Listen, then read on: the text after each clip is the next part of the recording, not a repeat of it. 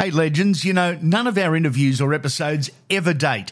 Ever. They are all timeless and ready for you for when you're ready to listen. Download the lot and rip in.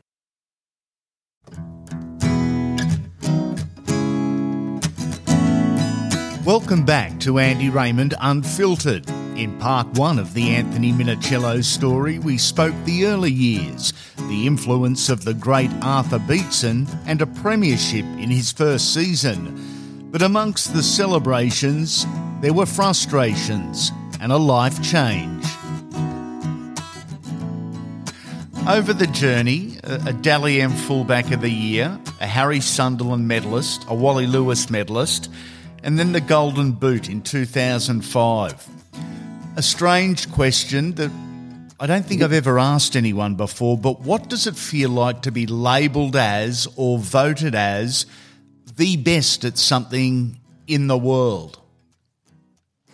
Yeah, I suppose at that time, you don't even really think about it. You just go on your merry way. As we mentioned, I was just living a fast-paced life, and I'd move on to the next thing. I think I didn't even collect the actual award until months and months later. It was just, all good. Yeah. But when you look back and you think, they're pretty amazing awards to win. In Origin, the Wally Lewis and the Harry Sunderland medal. I think that was 2 years in a row as well, and then the Golden Boot. So they're wonderful achievements. And at the time, I just put them on the mantelpiece or forgot about them and just kept going. They mean more in retirement, do they? I think they do, yeah. Like that, when you're in it, you're always trying to improve your game. You're always trying to get better. You just, you're moving on to the next thing. You're looking to evolve. So you can't really look back too often, you know what I mean? Where's the Golden Boot now, mate? Well, that's a funny story. It's hilarious. So when they actually gave it to me over in England, it said 2004 on it. It was actually the wrong plate on it. Oh, no. So I come back to the Roosters, and I don't know how it got into the hands of Joel Monahan, and his old man has it at his place, right? So his old man's got the 2004 Golden Boot winner, Anthony Minicello, on his mantelpiece. And it's funny that I only approached the NRL in like 2013 or 14 and said, this is what's happened. And they said, we'll have to do you a new one. I said, yeah, okay, great. So I gave them the boot, they gold plated it, and to be honest, I still haven't picked it up. I've got to go into the NRL and get it. Oh, too good. Yeah. Mate, a lot of positives, a lot of celebrations. There were tough times. At the absolute top of your game, 2006 arrived, and March 26 you hurt your back for the first time. What do you recall of the game and the incident against Canberra? Well, 2006. So it wasn't a proper incident. So, I'll tell you what happened in pre-season 2006. Mid-Jan, I had a training camp down the South Coast, and we're in a scrimmage against our reserve grade team, and I just hear like a little click in my back, and my back goes into spasm, and I just sort of walk off the field and went, Rick, I don't know, something's happening. He goes, yeah, take a rest. I sat down, and then I just experienced some nerve pain down my left leg, and I just sort of had to lay down and try and get some relief. Yeah. And from that, my back went into spasm, and I just couldn't really move, and I couldn't drive home, so I got Finchy to drive my car back into the east when we finished our camp, because it was the last day of camp. And I couldn't really move for 2 weeks.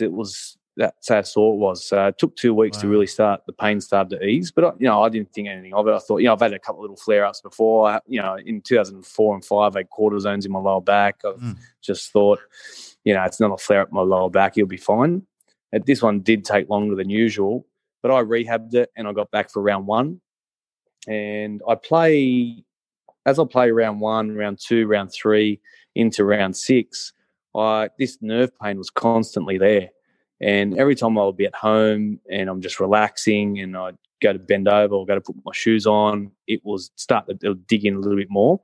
But every time I'd warm up and go and train and play, the pain would fade away. Every time I warm down, it'll increase ever so slightly. And I did get picked for the Anzac Day test that game, and Tony Ayoub was a physio, and he went, do all the shoulder testing, bend down, touch your toes. I was bending down and touching my knees before that sharp pain was digging my left leg. Wow. And I'll go back up because I didn't want to, have it hurt me anymore. Yeah. And he said, mate, go down and touch your toes. And I said, I can't. I can only go down and touch my knees before that pain digs in. And he started asking questions, and I was explaining what I was feeling. And he went, mate, that doesn't sound right. He ruled me out of that game, which I wasn't happy about, but he sent me to a specialist, and I was up at St. Vincent's, and they said I had a ruptured disc in my L5-S1, lowest disc in your back. And it was probably one of the first back operations at the time. They said, you need a back op, a laminectomy. This is what happens. We scrape the disc away from the sciatic nerve, which is permanently hitting. That's the pain you're experiencing down your left leg. But to this point, I played, I think, more games than anyone in the 3-year period. So I thought to myself, you know what, I'll go in, have this operation, have a rest this year, and come back bigger and better in 2007. So that was my whole thought pattern around it. And after the operation, the nerve pain immediately subsided. And, again, I was running within 6 weeks and pushing my training, but I still hadn't changed anything in my lifestyle. I was eating whatever I wanted. Yep. I was, prescription medication, anti-inflammatories morning and night because I thought they were helping me. Yep. It was the lifestyle wasn't that good. Yep. So I come back and prepared for the 2007 season, and I played the first 10 games. But I've got scar tissue in my back now that's always hurting. So I was doing 2 anti-inflammatories in the morning and night, daily, every single day. I played game 1 of Origin. I'm in camp for game 2, and we're out at Coogee. It's 3 days out before the game. We're catching the team bus after breakfast to head out to stay at the Novotel at Homebush. Mm-hmm. I literally just roll out of bed to put my socks on, bang, a click again in my lower back. And this time I had severe nerve pain down my right leg, the opposite leg. And my back goes into spasm. I lay on the floor, and literally that's where I stay. Couldn't get up, and the bus sails off, and I get ruled out of that game. I go see my surgeon and specialist again, and he said, look, the disc above has done the same thing. Do you want to come back and play a contact sport? I said, yeah, I'm 27, of course. Yeah. So he said, look, we're going to have to do a smaller operation, a microdiscectomy. You don't want to affect the structure of your spine because you already had one operation there, but you need to take this recovery a lot slower. So I do that. I take the recovery a lot slower.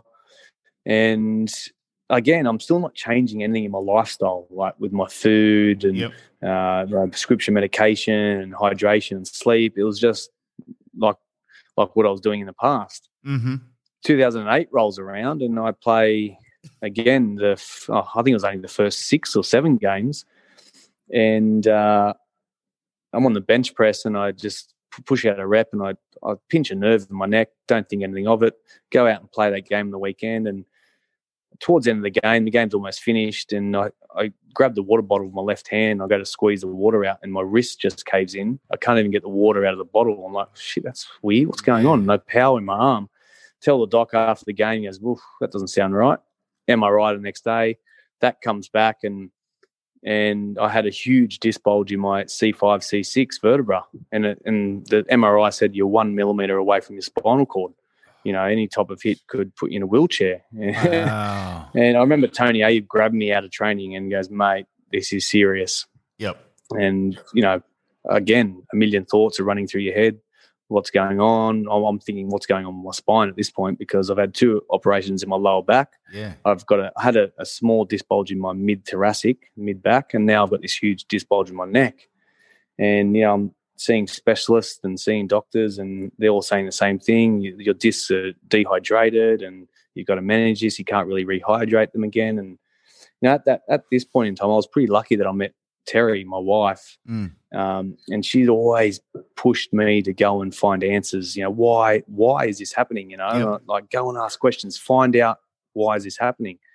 So I sort of went on this quest to try and find out the reasons why, and all of the conventional model is just to treat the symptom, not trying to find the root cause. And I was trying to find the root cause of why it was happening. Yep. And I was lucky that I found a guy who I'm good mates with now, Aaron, who ties in a lot of nutrition and lifestyle and recovery, along with his functional movement training. And I started working with him to repair my spine. Yep.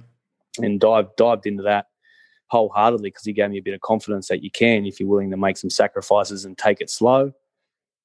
And so we're up to 2009 now, and round 2 down in Canberra, and I do all my ligaments in my left ankle, the syndesmosis, 3 major ligaments. Yep. And the rotation force was so big that I had a spiral fracture up in my fibula under my knee.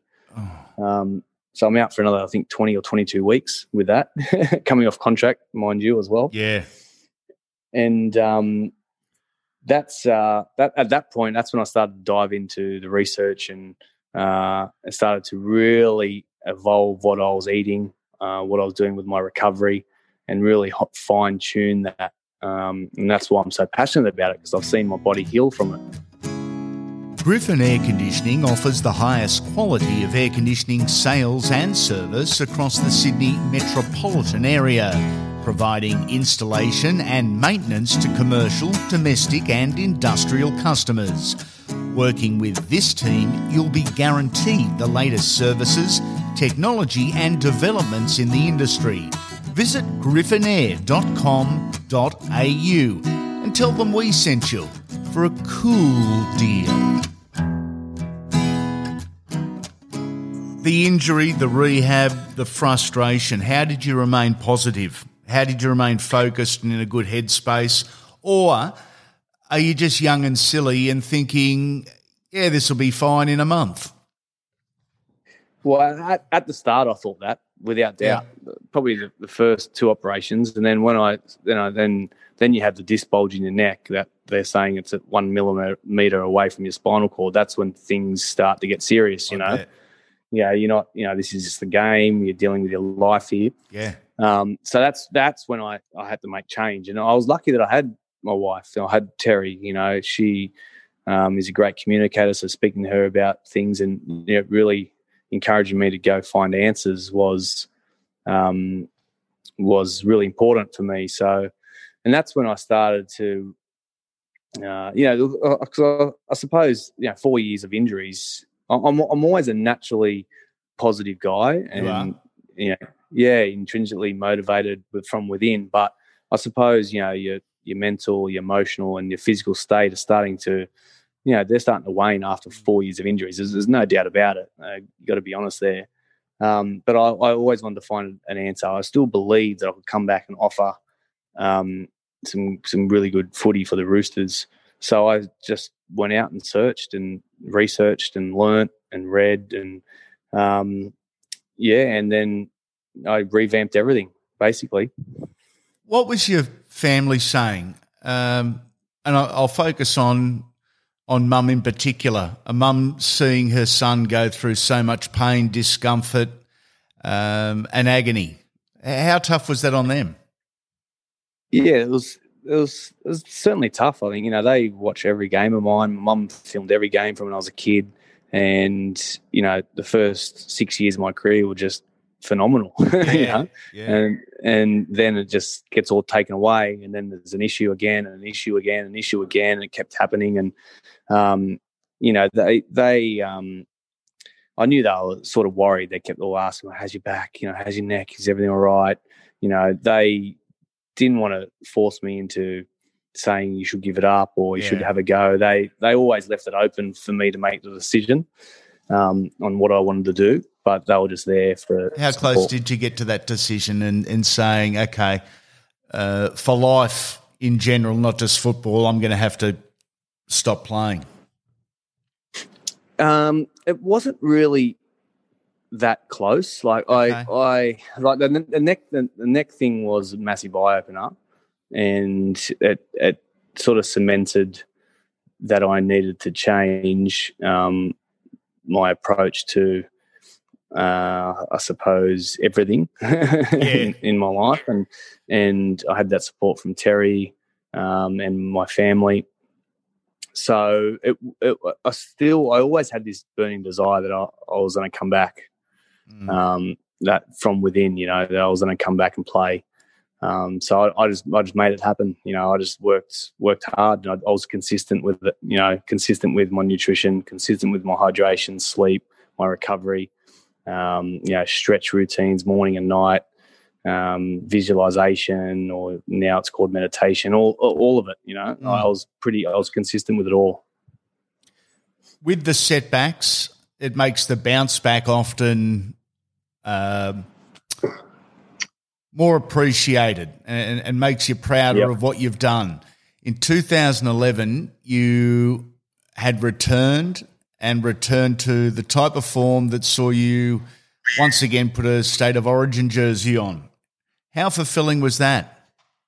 Yeah, that was pretty fulfilling, because I think that game in 2007 when I was already been injured and I got selected back in Origin. I had a game. It was a game up in Queensland, and my wife's pretty passionate, and she could get into a few arguments if she wanted to in the crowd. And I said, "Oh, look, don't come up to Queensland because you'll probably end up in an argument.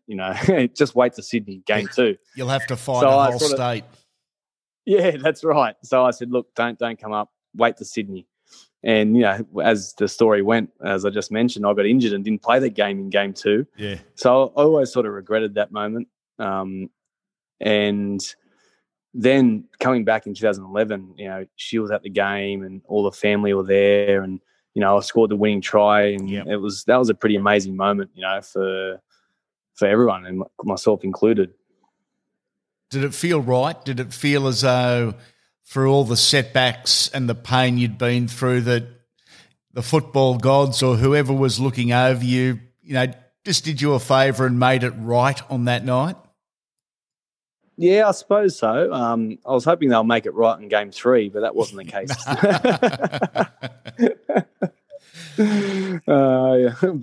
Look, that was a really special moment, that one, game 2. There were opportunities to leave the Chooks. As you look back now, how satisfying is it to be able to call yourself a one-club player? Yeah, I'm pretty proud of that moment, or that achievement, I should say.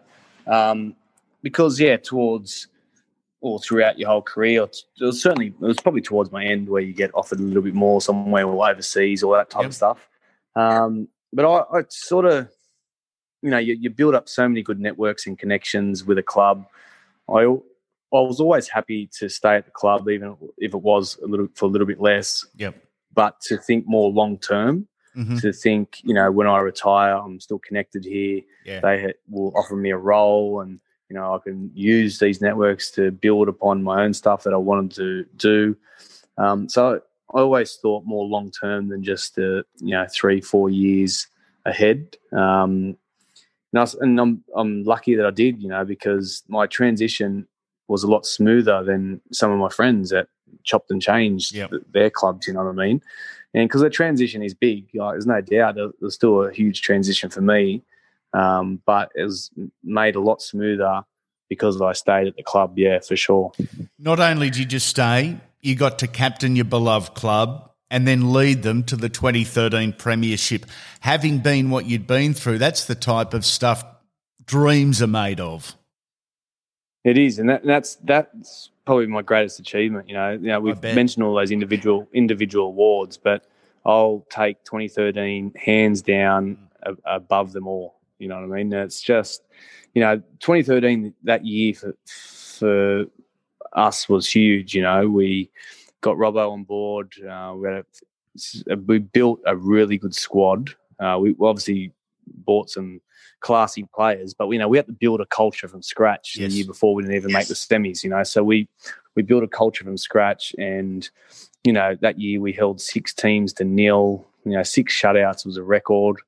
Minor premiership, and we worked hard in the preseason to be a second half team, and on the final day of that grand final, we were down by 20, and we had to pull that out of our hat. It actually wasn't out of our hat. It was what we worked on already all preseason, so we knew it was there. And we scored 3 tries to win the match, and holding up that trophy. And my wife was heavily pregnant at the time. All the family there, mum and dad. It was probably the best feeling. If you're enjoying Andy Raymond Unfiltered, the Legends series, we'd love for you to go to Apple, Spotify, or wherever you're listening and subscribe to the podcast and give us a 5-star rating and review. Best weekly review wins an Unfiltered Trucker's hat. You played on into 2014. In hindsight, could have you easily walked away after grand final day, the premiership, and have that fairy tale finish? Yeah, a lot of people said, why don't you retire? 33, you finish with a grand final win. But I still had that drive to train, compete, and play. And because I always thought, what happens if that feeling never comes? So I always listened towards the end, you listen to people when they retire and their speeches from any sport. And most of them say, like, when you know, you know. And when I finished in 2013, I was like, no, I'm still got more left. You know what I mean? Yep. Then we went again representing Italy. I captained Italy in that 2013 World Cup over in England. And I come back after that campaign, and a week later we have Azura, our daughter, in the 2nd of December.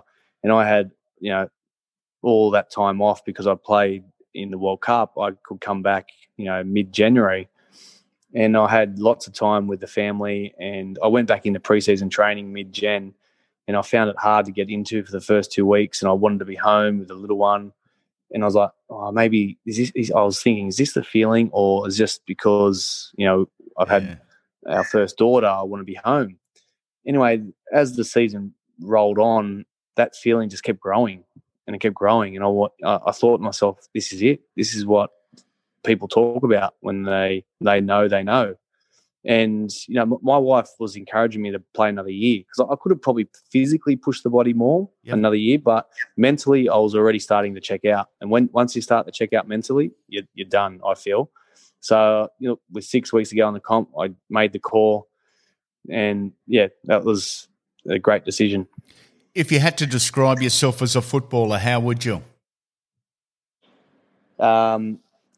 Energetic, and just like a ever-ready battery. Don't stop.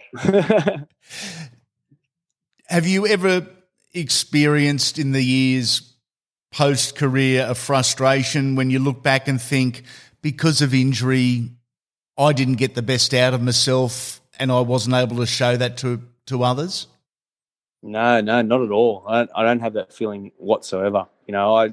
I went through and I tallied up how many games I've missed, and it was 65 games. I could have been up there with Darren Lockyer, but I do not have that feeling one bit. I'm grateful that I had those injuries, because this is why I'm so passionate about health and fitness now, and why I have MiniFit, and why I'm involved in the change room.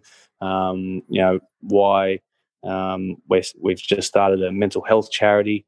It's because of all those injuries and setbacks that I had. I evolved as a person. So I'm grateful for what happened back then. They were all life lessons.